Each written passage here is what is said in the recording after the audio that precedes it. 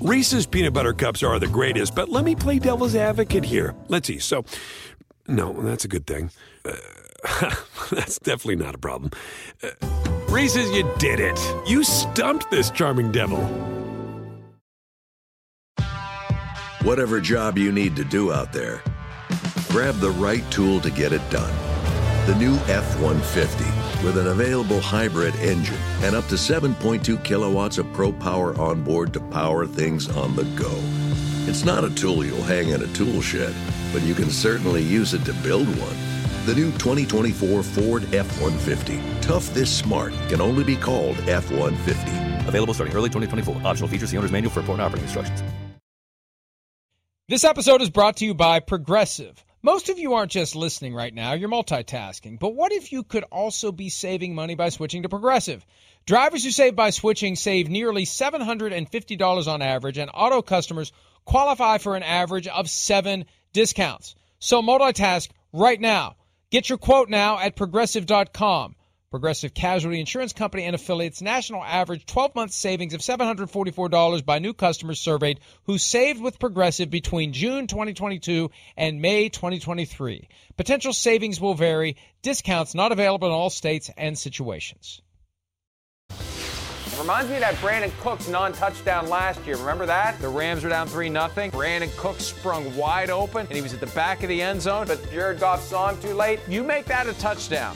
That changes everything. That is a championship play. If you are going to be one of the best 5 quarterbacks in the NFL, you make that throw. You zip that ball in there. Any kid that's played Madden knows the best quarterbacks on the planet make that throw. That's a championship moment throw. Champions make championship throws. That's how you become a champion. It's funny, I'm sitting here thinking about my go-to play in Madden. If a guy like me can figure that out, I'd like to think Jared Goff can figure that out in a game that has a lot more riding on it than, being able to tell some 12-year-old in Topeka to cram it. I was in a good mood. I was in a fine mood this Thursday morning.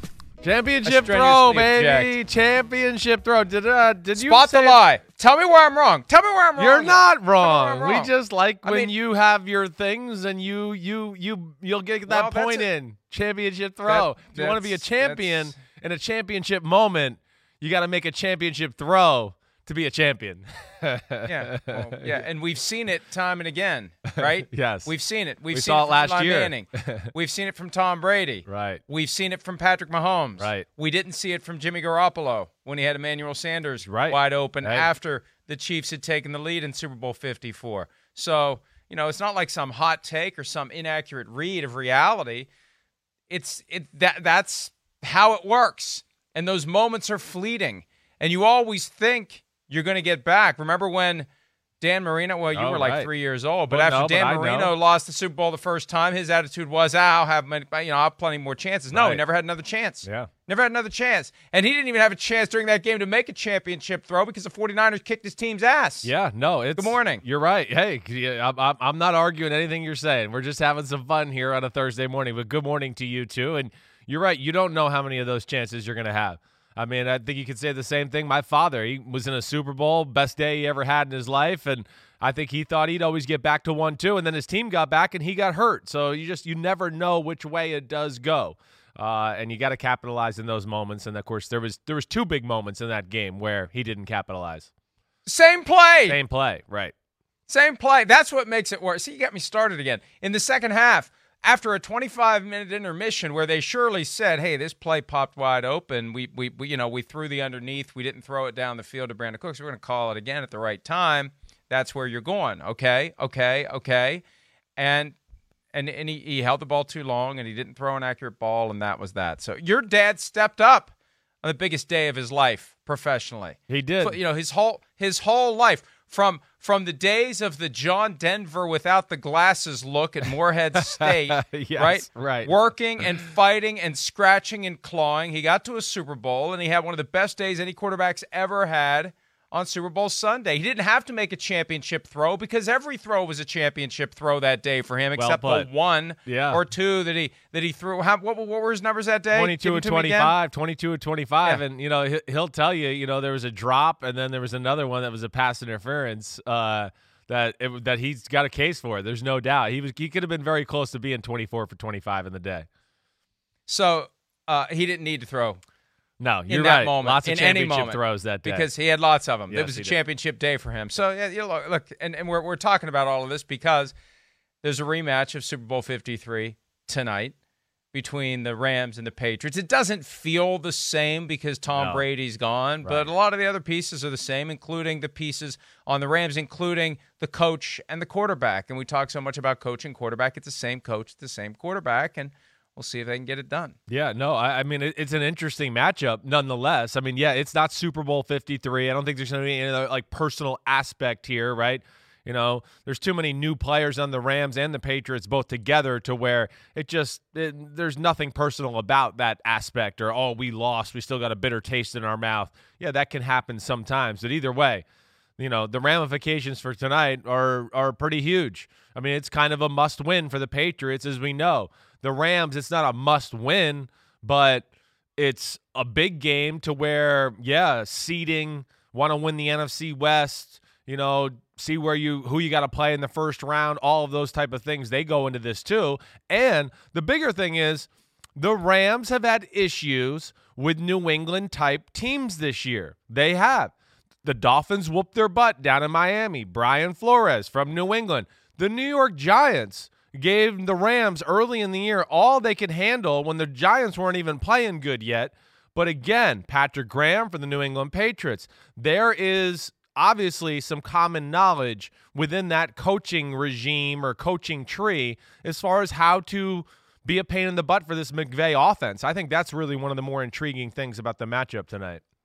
You were talking about that during the Dolphins-Rams game earlier this year. What is it that is detected by the Belichickian coaching fraternity when it comes to the Rams offense? It's the 5- and 6-man fronts to stop the speed sweep inside-outside zone combination, right, Mike? I mean, we watch the Rams every week. It's, fake the speed sweep. There goes Robert Woods flying by, and then it's, either give it to him or hand it to the running back. And because Robert Woods flying by, a lot of the times he opens up these weak side gaps because people go with him. So now the running back gets the ball, and people on the backside have flown away from Robert Woods because he's flying out that way, and that gives the running back the opportunity to make a cutback, and there's usually a big lane there. New England found out, and in the Super Bowl, they were one of the first to do it, where a 5- and 6-man line, yes, you can always have a guy there ready for Robert Woods to take that aspect away, and now we can use the other guys to kind of stop the run game itself and stop the actual running play. And that was one of the basic things they did that has given that offense a problem, and the Giants and the Dolphins both did that alike. I think that part of it, too, beyond that, is just the relentless pressure on Jared Goff, who is one of those quarterbacks that can't really do a whole heck of a lot when there's pressure in his face. Not that there are many who can, but he's clearly in the category of the guy that can't buy time with his legs. You see a lot of the same rollouts that we see from Kirk Cousins and whatnot, but when he's under duress, it's kind of like the slow motion gangly, and I'm sorry, but that's just kind of the way he's built. He's there are issues with his throwing motion. It's amazing.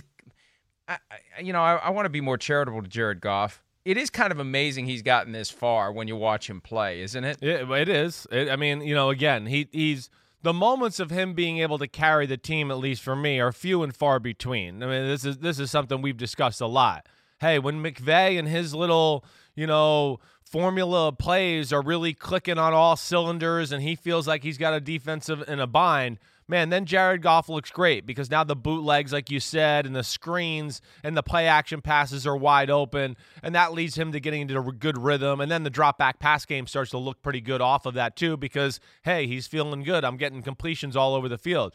It's the games where New England in the Super Bowl, Miami this year, hey, the Giants, even though they won that football game, and there's, the 49ers when, okay, there's a knowledge of the McVay formula because the 49ers have that too because Kyle Shanahan was with McVay, of course, to where, okay, now those tricks have gone away.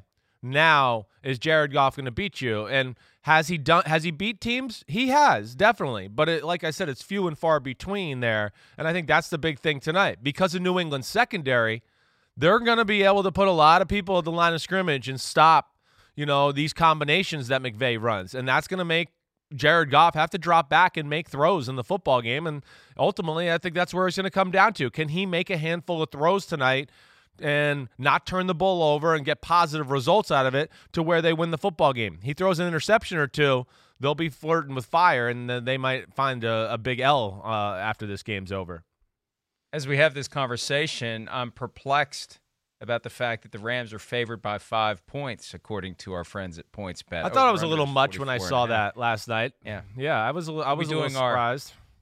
Our picks later today, the PFTPM Chris Sims Unbuttoned Mega Picks podcast. I have a feeling we're both leaning in one direction. Let me throw a curveball at you. I want to throw a curveball at you. Sure. Because this speaks to something that Shireen Williams and I were talking about earlier this week on PFTPM. Because one of the things that really confuses me about the NFL when it comes to looking for coaches is that more teams don't at least try, to engineer a transaction where you compensate some other team for the opportunity to lure away their head coach. Right. That it isn't even attempted very often. John Gruden, Herm Edwards, when the Jets were ready to get rid of him anyway, to the Chiefs. Right. They tried to get Jim Harbaugh to the Browns back in 2014-ish.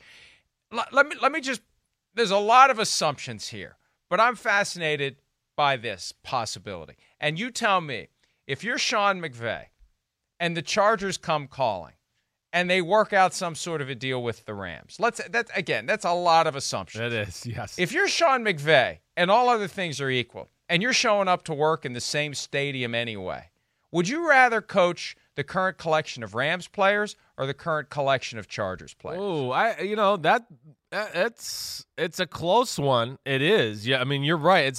Because there's some young talent on that Chargers team. And, of course, you got that quarterback there that is very special and can do all the things, I believe, that we just kind of talked that are not Jared Goff's strengths. Like, Justin Herbert is a guy that has showed me enough in moments and, what he's done throughout the year consistently to go, ooh, in the future, he could be a guy, jump on my shoulders, guys. I got this. I'm going to make plays. I'll make throws. I'll get us in the right play and carve you up.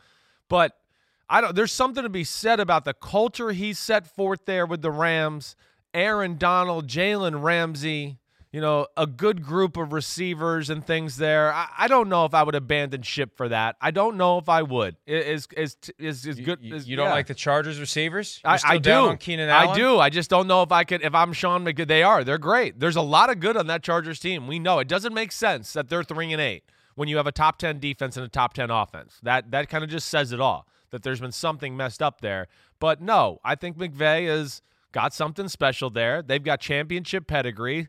They're battle-tested. I know he could probably bring that there too, but you don't abandon what you got right now to go across town and go to the Chargers, which are, yeah. My point is it's a lot closer than you would think it is on the surface. It's a lot. That is 100%. It would be a tough decision to make. 100%. It is a lot closer. Yes, there's a lot of positions I think you could go through and go, no, I think the Chargers, their unit's better than the Rams here. Their unit's better than the Rams here. So it is. It's a lot closer than the records would suggest. That's for sure. And for the Rams, the record suggests the inside track to winning a highly competitive NFC West that has gotten less competitive in recent weeks because the Cardinals have fallen off. But as of right now, PointsBet has the Rams at a minus 143 proposition to win the division. That means you bet $143. You win 100 if they win the division. The Seahawks are in second position at plus 120. They're currently holding on to the number 5 spot. They don't have much margin for error, and there will be a Rams-Seahawks rematch coming up in a couple of weeks. It's a game we were talking about yesterday that we're looking forward to seeing play out. Do we think the Rams win this division right now? If you got to pick one or the other, NFC West champion or not, what would you go with? I would say yes right now. Tonight, I haven't wrapped my head around who I think I'm going to pick to win that football game yet. But after that, it's Jets, come on. And then it's Seattle and Arizona. And I like how they match up with both of those football teams. I mean, we've seen. I mean, they gave Russell Wilson and company all they could handle, and Kyler Murray looked about as average as he's looked in his NFL career last week against the Rams. So for that, yes, I do. And tonight's going to be, of course, like we talked about, a close football game, and we talked about all those like positives and things. New England has the advantage of the Rams on offense. But the other side of the ball, man, that Rams defense is the real deal too. I mean, I don't know, Mike. We could see a 9-6, a 13-10 game, a lot like the Super Bowl all over again, because I have a hard time thinking that the Patriots, as great as their run game is and everything there, I have a hard time thinking they're just going to run the ball at will on the Rams, who have good cover guys. And again, just like the Patriots will be able to go, we can load the box and stop the run and trust Jalen Ramsey on N'Keal Harry or whoever is playing receiver that's not that dangerous for the New England Patriots. And that's where I think we're going to see a defensive struggle tonight. Yeah, and it was a defensive struggle for most of Super Bowl 53. And you don't have Tom Brady and Rob Gronkowski to connect with a big play that kind of popped it all open. That's going to be the challenge. At some point, Cam Newton's going to have to make a play with his arm. Right. And do we have faith that he can make a play with his arm when he's got Aaron Donald in his face and Jalen Ramsey out there tracking whoever his best receiver is tonight? Yeah, that's going to be the big thing of the game. I think they will be able to protect him just because of their run game, and they do such a good job up front of, being in the right place, and they're not going to let Aaron Donald get too many one-on-one opportunities. But I can't imagine throwing the ball being real successful for this New England team tonight. No, I mean, you said it. This secondary for the Rams, young but talented, very talented. Brandon Staley, in his own right, is Belichickian in his weekly defensive game plans, where he's awesome. He's a rising star in the business. So I even with all that, the Rams know the Patriots are going to run the ball, and they're going to load the box. And you know what the Patriots are going to do? They're going to still run the ball. They're going to still go, we don't give a damn. There's 9 guys there. This is what we do. We're going to run the football. And it's going to be a battle of wills, because the Patriots, they can't play any other way. So they're used to it. They're not like, oh, we're outnumbered in the box, and now we're going to throw the ball to our great matchup out here. No, they just go, all right, guys, we've been teaching you all week. This is the best play we can do against this front. Let's figure it out. Let's block it. Boom, bam, boom, and see how it goes. And more times than not, they open up and move people and do that. So that's where it's going to be fun to watch, because the Rams are not real big up front. They're going to have to do it with numbers, not actual size and girth. And this is a critical game for the New England Patriots. Yes, it's important for the Rams, but they can get away with an L tonight and still find their path to January. The Patriots, on the other hand, at 6-6 in a highly competitive AFC. They lose tonight, they may be done. Steve Kornacki had the playoff percentage at 21 for the Patriots, even after they obliterated the Chargers in the same stadium where they'll be playing tonight, 45-0. 21%. I like those. Well, I don't like 21%. I think the Patriots have a better than 21% chance in my own kind of pasta and meatballs gut feel, just because I'm tainted by the last 20 years of what we've seen. Sure. The Patriots get into a bind, they find a way out of it. It's not going to be easy, but it does begin tonight. They need this one badly, Chris, and they don't have an easy road. No. They've got the Bills and the Dolphins lurking. That is not the quickest and simplest path to the postseason. If the Patriots get there, they will have earned it. Yeah, toughest schedule in football this year. And I don't think it really it bared out any different. It wasn't like the year started. We're like, oh, the teams we thought were going to be good were crappy and all that. No, they got everybody that was good, and everybody that was supposed to be good was good. And that's a pain in the butt. But how can you count them out? You're right. It's a must-win game. I think if they lose, I really don't see how they can make it happen. I mean, they're going to have to, too many miracles will have to happen at this point. But how many times have we counted them out this year? I mean, the Ravens game, didn't think there was any chance they could win that. I mean, can they contain Kyler Murray? Because they couldn't contain Deshaun Watson the week before. Can they do it to Kyler Murray? Oh, bam, they did that. No problem. Have beat the Raiders. We've seen them beat quality football teams. And we know they're going to come up with a proper game plan tonight to put their team in the best chance to win the football game. But, too, Mike, must win, played 4 days ago, and I don't know. I mean, I'm looking at Pro Football Talk yesterday. Did they have the longest injury list in football this week? I mean, they're a beat-up football team, too. That worries me about tonight a little, too. Yeah, I never quite know with Bill Belichick, though. You're right. He has a tendency to put 30 guys put everybody on there. As questionable. Yeah. So, And they went out to L.A. for this trip, and I just wonder how much winning 45-0 as easily as they did in such a fluky way. How do you clear that it's a positive fog, but how do you go back to 0-0 to start another game when you have so easily rolled up that many on a team like the Chargers?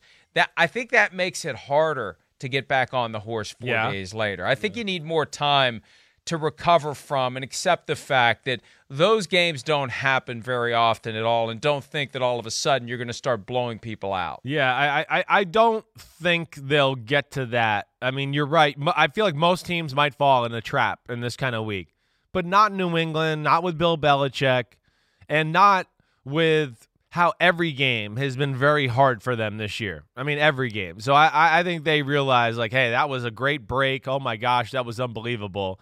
But, hey, let's not forget we had to drive down and be perfect twice to beat the Jets in New York. And, you know, they've had a lot of other games where they had to play their best the last few drives of the game to beat a team that was not very superior or very good in general. So I would have a hard time thinking they lose sight of that fact.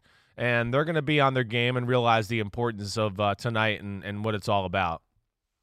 They have 15 players on the injury report going into tonight's game, and they all have the label of questionable. Every damn one of them is listed as questionable, and they all were limited in practice all week long. And it may just be that he's resting these guys. It could be. After playing on Sunday. Right. And they know what they have up against them tonight. And you look at the Rams have one guy with a questionable tag, and that's kicker Matt Gay. Everybody else who's on the injury report has no designation, meaning that they are good to go. So I just wonder whether this is just part of the siege mentality that Bill Belichick is trying to hammer into his guys, because he knows what it's going to take to get to the playoffs. You could argue their road to the playoffs, the 4 games that they need to get there, I'm not going to say they're hard or as hard as what it'll be when you get there. But see, the thing is, the teams they're facing the rest of the way don't have that same win or go home. Yeah, the desperation that you have when you get to the playoffs. Right. So you could argue it is harder now, because you're not going to catch someone who's maybe freaked out by the moment because they know if they lose, it's over. Any of these teams, other than the Jets, and it doesn't matter, it's over for them already anyway. But for the Rams, Dolphins, and Bills, they can get away with an L to the Patriots. The Dolphins, it may be a little sketchier based on what they otherwise do, but the Rams and the Bills are getting to the party, even if they lose to the Patriots. And I just think that gives it a different mindset. It's not going to be easy. You could argue it's going to be easier for the Patriots to climb the ladder in January than it will be for them to climb the ladder in December. Well, I hear you there. I do. I mean, either way, though, I think like the Rams tonight, they feel the pressure a little bit. They do. They know where they are in their standings in the NFC West and all of that.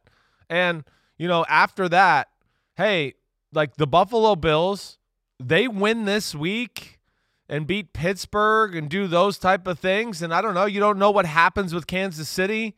All of a sudden, they could look at themselves when they're playing New England going, wait, we can be the number 1 seed. I mean, what if the Chiefs lose to the Dolphins and the Saints this next 2 weeks? What if that happens? I mean, it's a very real possibility, and then everything's going to be shook up. I mean, I don't think it's crazy to think that could happen, even though it's the Chiefs and they always find a way to win. But I get your point either way. And the Patriots are going to have to play they're going to have to do what they've been doing. They have to play almost perfectly every football game. I mean, it's perfect. And that's where, like, Cam Newton, the stats don't blow you away or anything like that. But it's not like you turn on the film and you're like, whoa, people are flying around wide open all over the field. No wonder the stats aren't good. He's not hitting people and not seeing them. No, he is. They're taking advantage of every yard and like millimeter they can possibly take advantage of in that New England offense. And Cam Newton, throwing the ball well, managing the game the right way, not making mistakes. They have no room for error, and I think, they'll play that way tonight and give the Rams all they can handle. He's one of the 15 players listed as questionable with the lingering abdomen injury. We fully expect that he will play. He played on Sunday, and there's no reason to think that injury was aggravated. But, look, he started off, and he was a semi-shortlist MVP candidate. He had the COVID diagnosis. It took him several weeks to fight his way back to where he was, and now he's doing just enough. It's quite a contrast from 5 years ago when he was the MVP. Now he's just doing enough, and some weeks it's good enough, some weeks it isn't. Lately it has been good enough more often than not. And to finish where we started, Chris, with Jared Goff, this is a test for him too, between the ears. Can he step up against this Patriots team if they are confusing him at the line of scrimmage, if they're sending guys after him, if they're taking away things that the Rams like to do? How can Goff react? And if there is a play that Sean McVay has concocted that will spring a guy wide open, will Goff make the throw this time? That's really the question. Wouldn't that be great? There's no Brandon Cooks, right? But they still have Robert Woods and Cooper Kupp. You pop one of those guys wide open. Is he going to see him, and is he going to make the throw? You know what they call that. You know what he's got to do, right? Well, it's not a championship throw because the championship isn't on the line. Well, it's a practice. It's a practice. It's a practice for the championship throw. No, it's not. It's not. Okay. It's not. There's only that moment once in your life. If you're lucky, there's two. Right. And Jared Goff's trying to get back to be in position to have that second shot to do what he failed to do nearly 2 years ago. All right, let's take a break, and we'll continue this process of getting you ready for week number 14. It feels weird to say it, but we are on the brink of the 14th week of the 2020 NFL regular season. We'll do it What's More Likely style next here on PFT Live. Reese's peanut butter cups are the greatest, but let me play devil's advocate here. Let's see. So, no, that's a good thing. That's definitely not a problem. Reese's, you did it. You stumped this charming devil. At Bet365, we don't do ordinary. We believe that every sport should be epic. Every goal, every game, every point, every play. From the moments that are legendary to the ones that fly under the radar. Whether it's a game-winning goal in the final seconds of overtime or a shot on the goal in the first period. Whatever the sport, whatever the moment. It's never ordinary at Bet365. 21 plus only. Must be present in Virginia. If you or someone you know has a gambling problem and wants help, call 1-800-GAMBLER. Terms and conditions apply. Listening to your favorite podcast? That's smart. Earning your degree online from Southern New Hampshire University? That's really smart. With 24/7 access to coursework, no set class times, and dedicated student support, you can go to school when and where it works for you. Low online tuition means you can even do it for less. And dedicated student support means we'll be with you from day one to graduation and beyond. Join a community of learners just like you. Go to snhu.edu today to start your free application. I don't feel any pressure. I just think, man, it's and I'm being serious when I say, like, it's, we just got to go back to practice. We got to be better each and every day. We got to execute better. We got to, pay more attention to details. Because, we're not far off. If you watch, obviously, as bad as it, felt in the first half, we lost the game by 10 points. A lot of these games where we're right there, it's just a couple things where things don't go our way or we, put pressure on ourselves. We make it harder than it has to be. Kyler Murray, Cardinals quarterback, trying to end a 3-game losing streak. Would be a 5-game losing streak, but for the Hail Murray play, which really didn't do much to turn this team into the high-end contender we thought they were going to become. And now, a game that we would have looked at, Chris, several weeks. You all right there? What you got going on? Just you got a little make issue my with wire your wire there? suck, There? hoodie, just getting it all straight there. Yeah. But, I wondered. I didn't know whether you were performing some sort of surgery on your neck without the benefit of anesthesia. I didn't know what was going on. Anyway, this game a few weeks ago, we looked at it and said, Cardinals-Giants. Now, all of a sudden, it's got some significance, and you could argue the Giants have a better path to the postseason because they're tied for first place and they hold the tiebreaker over Washington in the NFC East at 5-7. Yeah. So what's more likely in this Cardinals-Giants game? Kyler Murray has 50-plus rushing yards, or the Giants have 3 or more sacks. Murray has 3 straight games with 31 or fewer rush yards, Chris. Yeah, I'm going to go with the Giants have 3+ sacks here. I am. I'm going to say they get to 3 or maybe more. Listen, it's hard, maybe recency biased, but again, the formula is out there. And New England coaches have played Kyler Murray already this year. And guess what? We got New England coaches playing Kyler Murray once again. I just have a hard time. Not that it's going to be like, oh, man, what a pass rush by the New York Giants. I think a lot of it's going to be like what we saw last week with the Seattle Seahawks playing the Giants. Russell Wilson's going to drop back and be like, whoa, nobody's freaking open. Hold on. Wait, would somebody come open? Nope. And then all of a sudden it's going to collapse and he's going to get sacked. And it's going to be that type of thing. I think it's going to be more out of keeping him contained, but more out of, whoa, nobody's open and I'm confused a little, and then get sacked. I think you're going to see a lot of that. I think there's a difference, though, from the Seahawks game to this game, because the Seahawks may have stepped into a trap. The Seahawks may have not taken the Giants seriously. And I don't think the Cardinals, especially after what the Giants did to the Seahawks, I don't think the Cardinals are going to do that. I think the best thing for the Cardinals to get themselves ready for this game was that the Giants beat the Seahawks, because now the Cardinals are not going to think that they're the team that should easily win, that they know it's going to be a fight, and they may not have known that if the Giants hadn't just beaten the Seahawks. Sure, yeah, I hear you there. All right, so with all that, what are you saying? You think it's going to be 50+ yards or 3+ sacks? I think that I have a hard time imagining Kyler Murray losing 4 straight games. We need to look at the 2019 schedule to see if at any point they lost 4 games. I remember at one point they lost 3 in a row, and that was like a match of his total college and high school losses together. Well, he was very close to losing 5 in a row right this year. So, like, I know. Yeah. But so 5 out of 6 it'll be if they lose this one. I feel like he's going to find a way to rise up and overcome this Giants team. And if that means getting 50 or more rushing yards along the way, so be it. So I think it's more likely he'll have 50 or more rushing yards. Okay. How about the 11-1 Chiefs, now back at the top of the PFT Power Rankings, which is far more important than winning a Super Bowl, at the Miami Dolphins, 8-4, and the Chiefs possibly peeking ahead to the Week 15 showdown against the New Orleans Saints. What's more likely? Patrick Mahomes throws an interception in the game, or Dolphins quarterback Tua Tagovailoa throws his first career NFL interception. Well, I'll say the first thing I'll say is that the Chiefs better not take this lightly. They better not, because this Dolphins team matches up very well with them, okay, in a lot of ways. And this Dolphins team with Brian Flores, again, we know, being from New England, they know how to defend Patrick Mahomes and Tyreek Hill and company and all that. I really want to say I think we could see both here.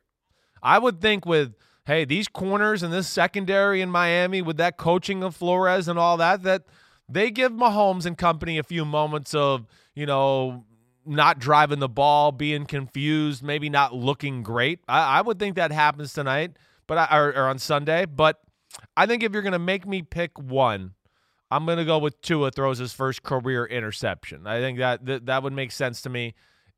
I guess what I think is the Chiefs can apply early pressure. That might make Tua and company have to throw the ball a little bit more than they like. And then this is a defense that does a lot of different stuff in Kansas City and gives you some crazy looks. It could be hard on a rookie quarterback. So I'll play that angle here. Yeah, I'll agree with you. Even though the Dolphins have an interception in 9 of the last 10 games, including 4 straight, they haven't faced Patrick Mahomes, who barely throws interceptions and has been very careful with the football this year. Tua hasn't seen a defense like the Chiefs in that you've got the versatility on the back end. It's a good, smooth blend, level to level. Yes. There isn't one area that jumps out. It's just a solid, balanced defense. We saw what they did on Sunday night to the Denver Broncos, and I think it's more likely that we finally see an interception from Tua. With each passing week, there's more film, and Steve Spagnuolo and company cracking a code and maybe giving him a look and confusing him, making him think something's there that isn't there, right. And then there comes Tyrann Mathieu to grab the football, and that's that. The Vikings 6-6 at the rested Tampa Bay Buccaneers 7-5. A sneaky huge game, especially if the Vikings should find a way to upset the Buccaneers. I don't see that happening. Frankly, I don't want to tip too much of my picks coming up later today. But what's more likely in this one? Dalvin Cook has over 120 rushing yards or under 70, and we pose that because he's averaging 113.6 rush yards per game. That leads the league. And Tampa Bay is allowing 74.2 rush yards per game. That leads the league as well. So something's got to give in this one, Chris. Which one is more likely, 120 or under 70? Man, Dalvin Cook has reached unstoppable force phase, basically as a runner. He really has. I mean, it's hard to envision him not getting 100 or close to it. Bye week, Buccaneers secondary, young, talented. I don't know. I don't think the Vikings offensive pass formula is all that complicated. I'm going to go, if you're going to make me pick one of these, I'm going under 70. I'm going to do that. I am. I just think the Buccaneers are going to sell out to stop Dalvin Cook and just go, hey, the same thing. We don't think the pass game and Kirk Cousins and everything's going to beat us today as long as we take Dalvin Cook away. I think that'll be the approach, and they have the bodies and big people up front to do that. Back in 1998, Randy Moss's rookie season, the only regular season loss for the Vikings came at Tampa Bay.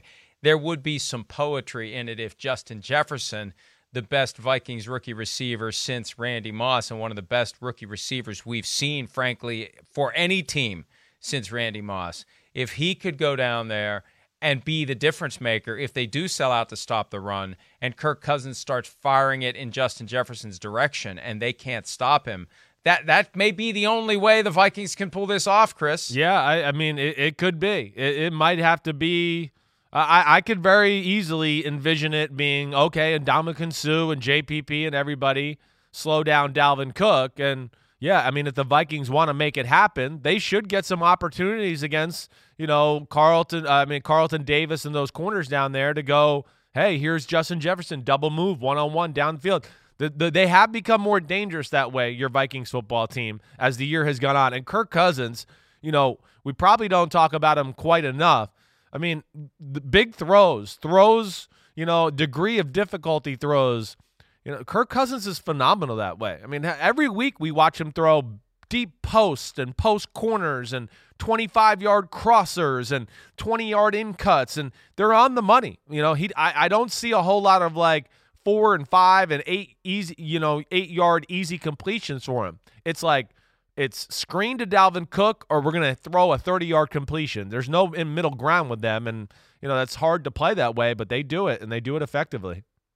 And there's people are comparing Justin Jefferson to Randy Moss. Randy Moss, rookie year, it was deep ball, deep ball, deep ball, deep ball. Justin Jefferson's all over the place. He's making every catch on the route tree. He can do it all. He can. He's taking a lot of contact too, but he has gotten better and better and better and better, and I just think if they're going to have any chance, this may not be a Dalvin Cook game. This may be a Justin Jefferson makes his arrival game. I think that's it. I do. I mean, I'm with you. I look at it like for the Vikings, if they want to win the game, it's almost going to have to be like, their Bears game a few weeks ago when they played, where, we ran the ball. It wasn't great, but just effective enough to keep them worried about the run, to where now we think Kirk Cousins and company can make a few plays in the pass game. If they can make those plays, and Kirk Cousins, we look up at the end of the day and go, man, Kirk Cousins has got, 320, 330 yards passing.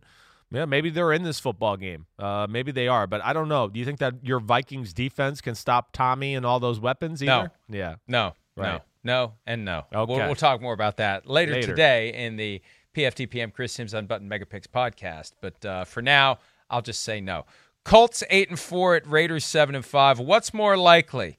T.Y. Hilton has 100-plus receiving yards, or Darren Waller, the great tight end of the Las Vegas Raiders, does. Last week, Hilton had his first 100-yard receiving game since 2018 when Andrew Luck was the quarterback, and Darren Waller had 200 receiving yards, 6th all-time by any NFL tight end. Pete's done a good job of making these tough here. T.Y. Hilton certainly looks good and back to 100% himself. That was the Houston Texans defense last week, though, and they're pretty crappy as far as pass defense is concerned. The Raiders, on the other hand, will get in your face, can cover you man-to-man, don't give you a lot of easy throws. I know Damon Arnett, he came out of the game last week. I don't know what his status was. I think he got a concussion.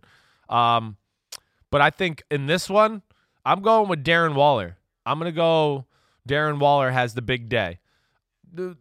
I guess last year's game, the Raiders-Colts, still comes to my mind a little bit. The Raiders with that big offensive line and what they do, the Colts not like the biggest defensive line. DeForest Buckner's big, but it's not a huge D-line. It's about a little bit more speed and movement and chaos and doing that type of stuff. I could see Oakland giving them issues running the ball and then leaving Darren Waller wide open for play action behind it in those type of matchups. So I'm going to go with Waller here.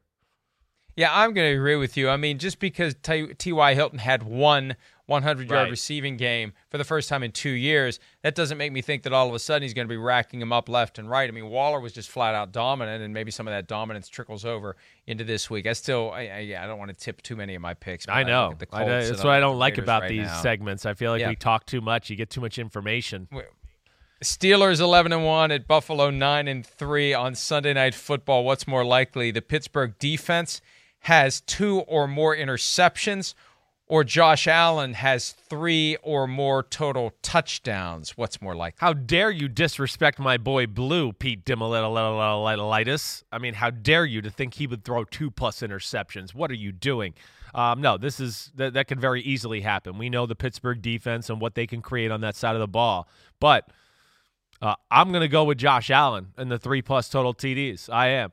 I don't expect it to be 4 or 5 or anything like that, but I think 3 is a very realistic number with the way he can play, the way he can run, extend plays, and make things happen in the red zone or far outside the red zone.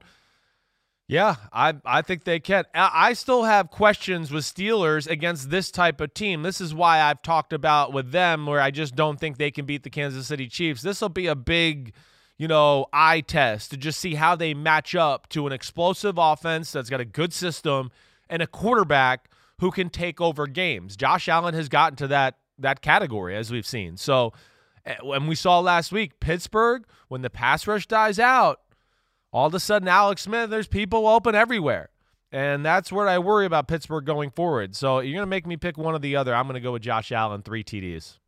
We talked about this earlier in the week. I look at what Josh Allen did to the 49ers defense, and I can see a similar thing happening to the Pittsburgh defense. And I'm going to agree with you. Even though the Steelers lead the league with 16 interceptions, and Josh Allen, your boy Blue, has made Bills fans blue a couple of times this year with 2 interceptions. Right. I just don't see it happen in this game. I just think the Bills are in the process of peaking at the right time. Right. The first glimpse of it is what we saw on Monday night. They're getting these primetime games and nationally televised games. They got an NFL Network doubleheader coming up Saturday the 19th, where they're playing in the afternoon. And there's an edge about them right now. People get to see them. Yeah. Right. People get to see them down the home stretch, and they kind of like that. We're back. Remember the 4th year of the Bills Super Bowl run, it was basically deal with it. They're kind of getting that deal with it attitude. We're sick of hearing about the Steelers and the Chiefs, and they get a chance to do something about it as it relates to the Pittsburgh Steelers. All right, plenty of good stuff there. And again, we will be making picks in every Week 14 game coming up later today. For now, though, we're going to take a break. When we return, some comments made on Wednesday about the shakeup in Philadelphia. Jalen Hurts in, Carson Wentz out. We'll talk about some of the things that folks had to say in Philly when PFT Live continues right after this. Hey, Jalen, take us through Doug Peterson telling you the news that you'd be starting, and what was your initial reaction to it? Obviously, it's a great opportunity, and Coach talked to both of us, and it's a great opportunity moving forward. So we're focused on things we had to do this week, and I just want to take advantage of the opportunity. Guy who was once benched in a national championship game by Nick Saban for Tua Tagovailoa now enters the fray for the Philadelphia Eagles under far less glamorous circumstances, because the Eagles are just trying to win a football game, Chris. Look, I've been thinking about this a lot from every possible angle, and there is, I think, a certain basic appeal to the idea that if folks in Philly are calling for Carson Wentz's head, fine. Let's see what Jalen Hurts can do with this mess that's around him. And I think we may quickly find out that it's not like Hurts is going to do any better, even with a week to prepare or 2 or 3 games in a row where he plays. It's not going to be a dramatic improvement. If it is, great. Right. But I think we're going to find out it's not going to be a dramatic difference. I think that's really probably part of the part of the equation here, or the thought process, I should say, for what Philadelphia was doing. I mean, one, I think, they're looking at it like we need to do something. The offense is not good. They're hearing it. Everybody, national media, Philadelphia, everybody. It's Jalen Hurts, Carson Wentz, all of that issues. So I think they know that. And then the fact that Carson Wentz, is, like I said earlier this week, a beaten down puppy almost, to where they go like exactly what you said. Let's throw him out there. Maybe he gives us a spark. But at the very least, with the way we've been and as crappy as we've been, we're probably going to be crappy, and everybody else will realize, hey, it's not Carson Wentz, and this quarterback didn't make us any better either. I would think that was part of the thought process. They're really in a no-lose situation as far as, making this move and seeing where it goes for the most part. I guess there is a little lose part of the situation if it goes one way. Senator Jason Kelce chimed in on the situation on Wednesday, perhaps his most significant comment since the day that he was dressed like someone guarding the doors to the Emerald City. Here's Jason Kelce on the quarterback situation. It's kind of hard to believe that we're at this point now, to be honest with you. This season has not gone the way any of us obviously anticipated or would like it to have gone. But, sitting here 3-8-1, you got to do something. You got to try and make a change or whatever. And, obviously, the offense has been absolutely terrible, the last 4 weeks in particular. So, I have no doubt that this is not the final to the Carson Wentz story or saga. I will always have confidence in him as a person and him as a player. At the end of the day, this is ultimately a culmination of a lot of failures on offense. I don't know that the Jalen Hurts pick is a huge part of that. I think that more comes down to, a failure of pretty much every position, including the coaches, to facilitate a functioning offense. And that's the biggest story here. Wow. Well said. You rarely hear that kind of analysis and candor from inside the house. Hey, Doug Peterson, the phone call is coming from inside the house. I mean, that is accurate, but it's also got kind of a raw, painful feel to it to hear it coming from a guy who knows. It does. A guy who knows, a guy who's got, all the, stripes and badges and honors and everything in the locker room to be like, hey, he's a stud. He's one of the best centers we've had in football the last 10 years.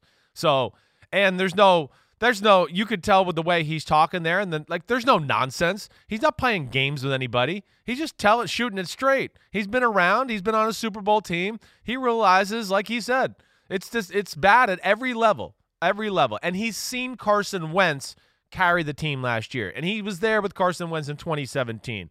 So he's not going to give up on a guy where he's seen how good he can be when it's all rolling. And I appreciated that whole snippet there. That was really well said and well done by him. He's one of the few that can do it, too, because he's contemplated retirement and decided to keep going, and he clearly falls into the Danny Glover lethal weapon. I'm getting too old for this. He does, yes. You know what? So what are they going to do? What are they going to do? Cut him because he was honest about what's going on? From a fan perspective, from a media perspective, it's refreshing to hear someone basically confirm what we've all been thinking and seeing, even though it's not all that difficult to see it. A lot of times the people on the inside are in denial. And maybe the best way to turn it around, Chris, is to recognize it. I don't know that you can do anything about it. It reminds me of the Bears situation. When Matt Nagy talked several weeks ago after they lost to the Rams with the defense of Chicago scoring more points than the offense in that game, it's not like you can just wave a magic wand and make it better. You're limited by the guys you have. Yes, there's not going to be some magical transformation. Maybe we see a few plays in the game where they catch the Saints off guard this week because it's a new Jalen Hurts running play or something like that. But I got a hard time even believing that's going to catch the Saints off guard because they get to see guys like Taysom Hill in practice all the time and probably have a pretty good understanding of how a quarterback run type offense will work. Let alone, what people got to realize too is this offense is not great and doesn't lend itself to a lot of open receivers to begin with, and now you have a quarterback who you're going to almost rein it in a little bit. You got to rein it in because, he hasn't played this year, and he is a rookie. He's not going to be able to do some of the things Carson Wentz does at the line of scrimmage and all of that. So, that's another factor in this too. So I'm interested to just see how the offense looks and where it goes from here. But like I said, I don't think there was any bad side. I guess the only negative maybe for Philadelphia is what? Jalen Hurts does really good, and now we go into the offseason and go, wait, the Eagles look pretty good with Jalen Hurts, and now you have a real issue. And that's where maybe the worst thing that could happen to the Eagles in this situation. They already have a real issue. Yeah. And the question is, how many changes can be made, will be made after this season, and how much of it will be 2021 hot seat time for everyone involved. But it has felt in recent weeks like it's moving towards some sort of finality, especially because, and what team did we talk? Where was I? I was talking about this on Chicago radio yesterday about the Bears. We're at the point where, and I think this applies in both cities, that the silence of ownership becomes deafening. Remember last year about this time, Lions ownership came out and said, Matt Patricia and Bob Quinn are safe. Right. Like, if you don't get that message soon from Jeffrey Lurie in Philly or someone named McCaskey, whether it's George or someone else, or Ted Phillips in Chicago, you really start to wonder what's going to happen when the season ends. That we're getting to the point where you need to hear that people are safe, or you start thinking maybe people aren't safe. Yeah. I mean, you're right. You're right. I mean, Chicago's one I'm going to have my ear to because that I think is like a real possibility. As much as things might be unraveling in Philadelphia, I just don't think you could be thinking about firing this regime yet. I don't. I think this is one thing where what they've done, Jeffrey Lurie needs to say it. Right. He needs to come out and say it. I agree. No doubt about it. Yep. All right, we got more to say about America's team, or is it America's team? It may not be America's team anymore. More PFT Live right after this. Reese's peanut butter cups are the greatest, but let me play devil's advocate here. Let's see. So, no, that's a good thing. That's definitely not a problem. Reese's, you did it. You stumped this charming devil. At Bet365, we don't do ordinary. We believe that every sport should be epic. Every goal, every game, every point, every play. From the moments that are legendary to the ones that fly under the radar. Whether it's a game-winning goal in the final seconds of overtime or a shot on the goal in the first period. Whatever the sport, whatever the moment. It's never ordinary at Bet365. 21 plus only. Must be present in Virginia. If you or someone you know has a gambling problem and wants help, call 1-800-GAMBLER. Terms and conditions apply.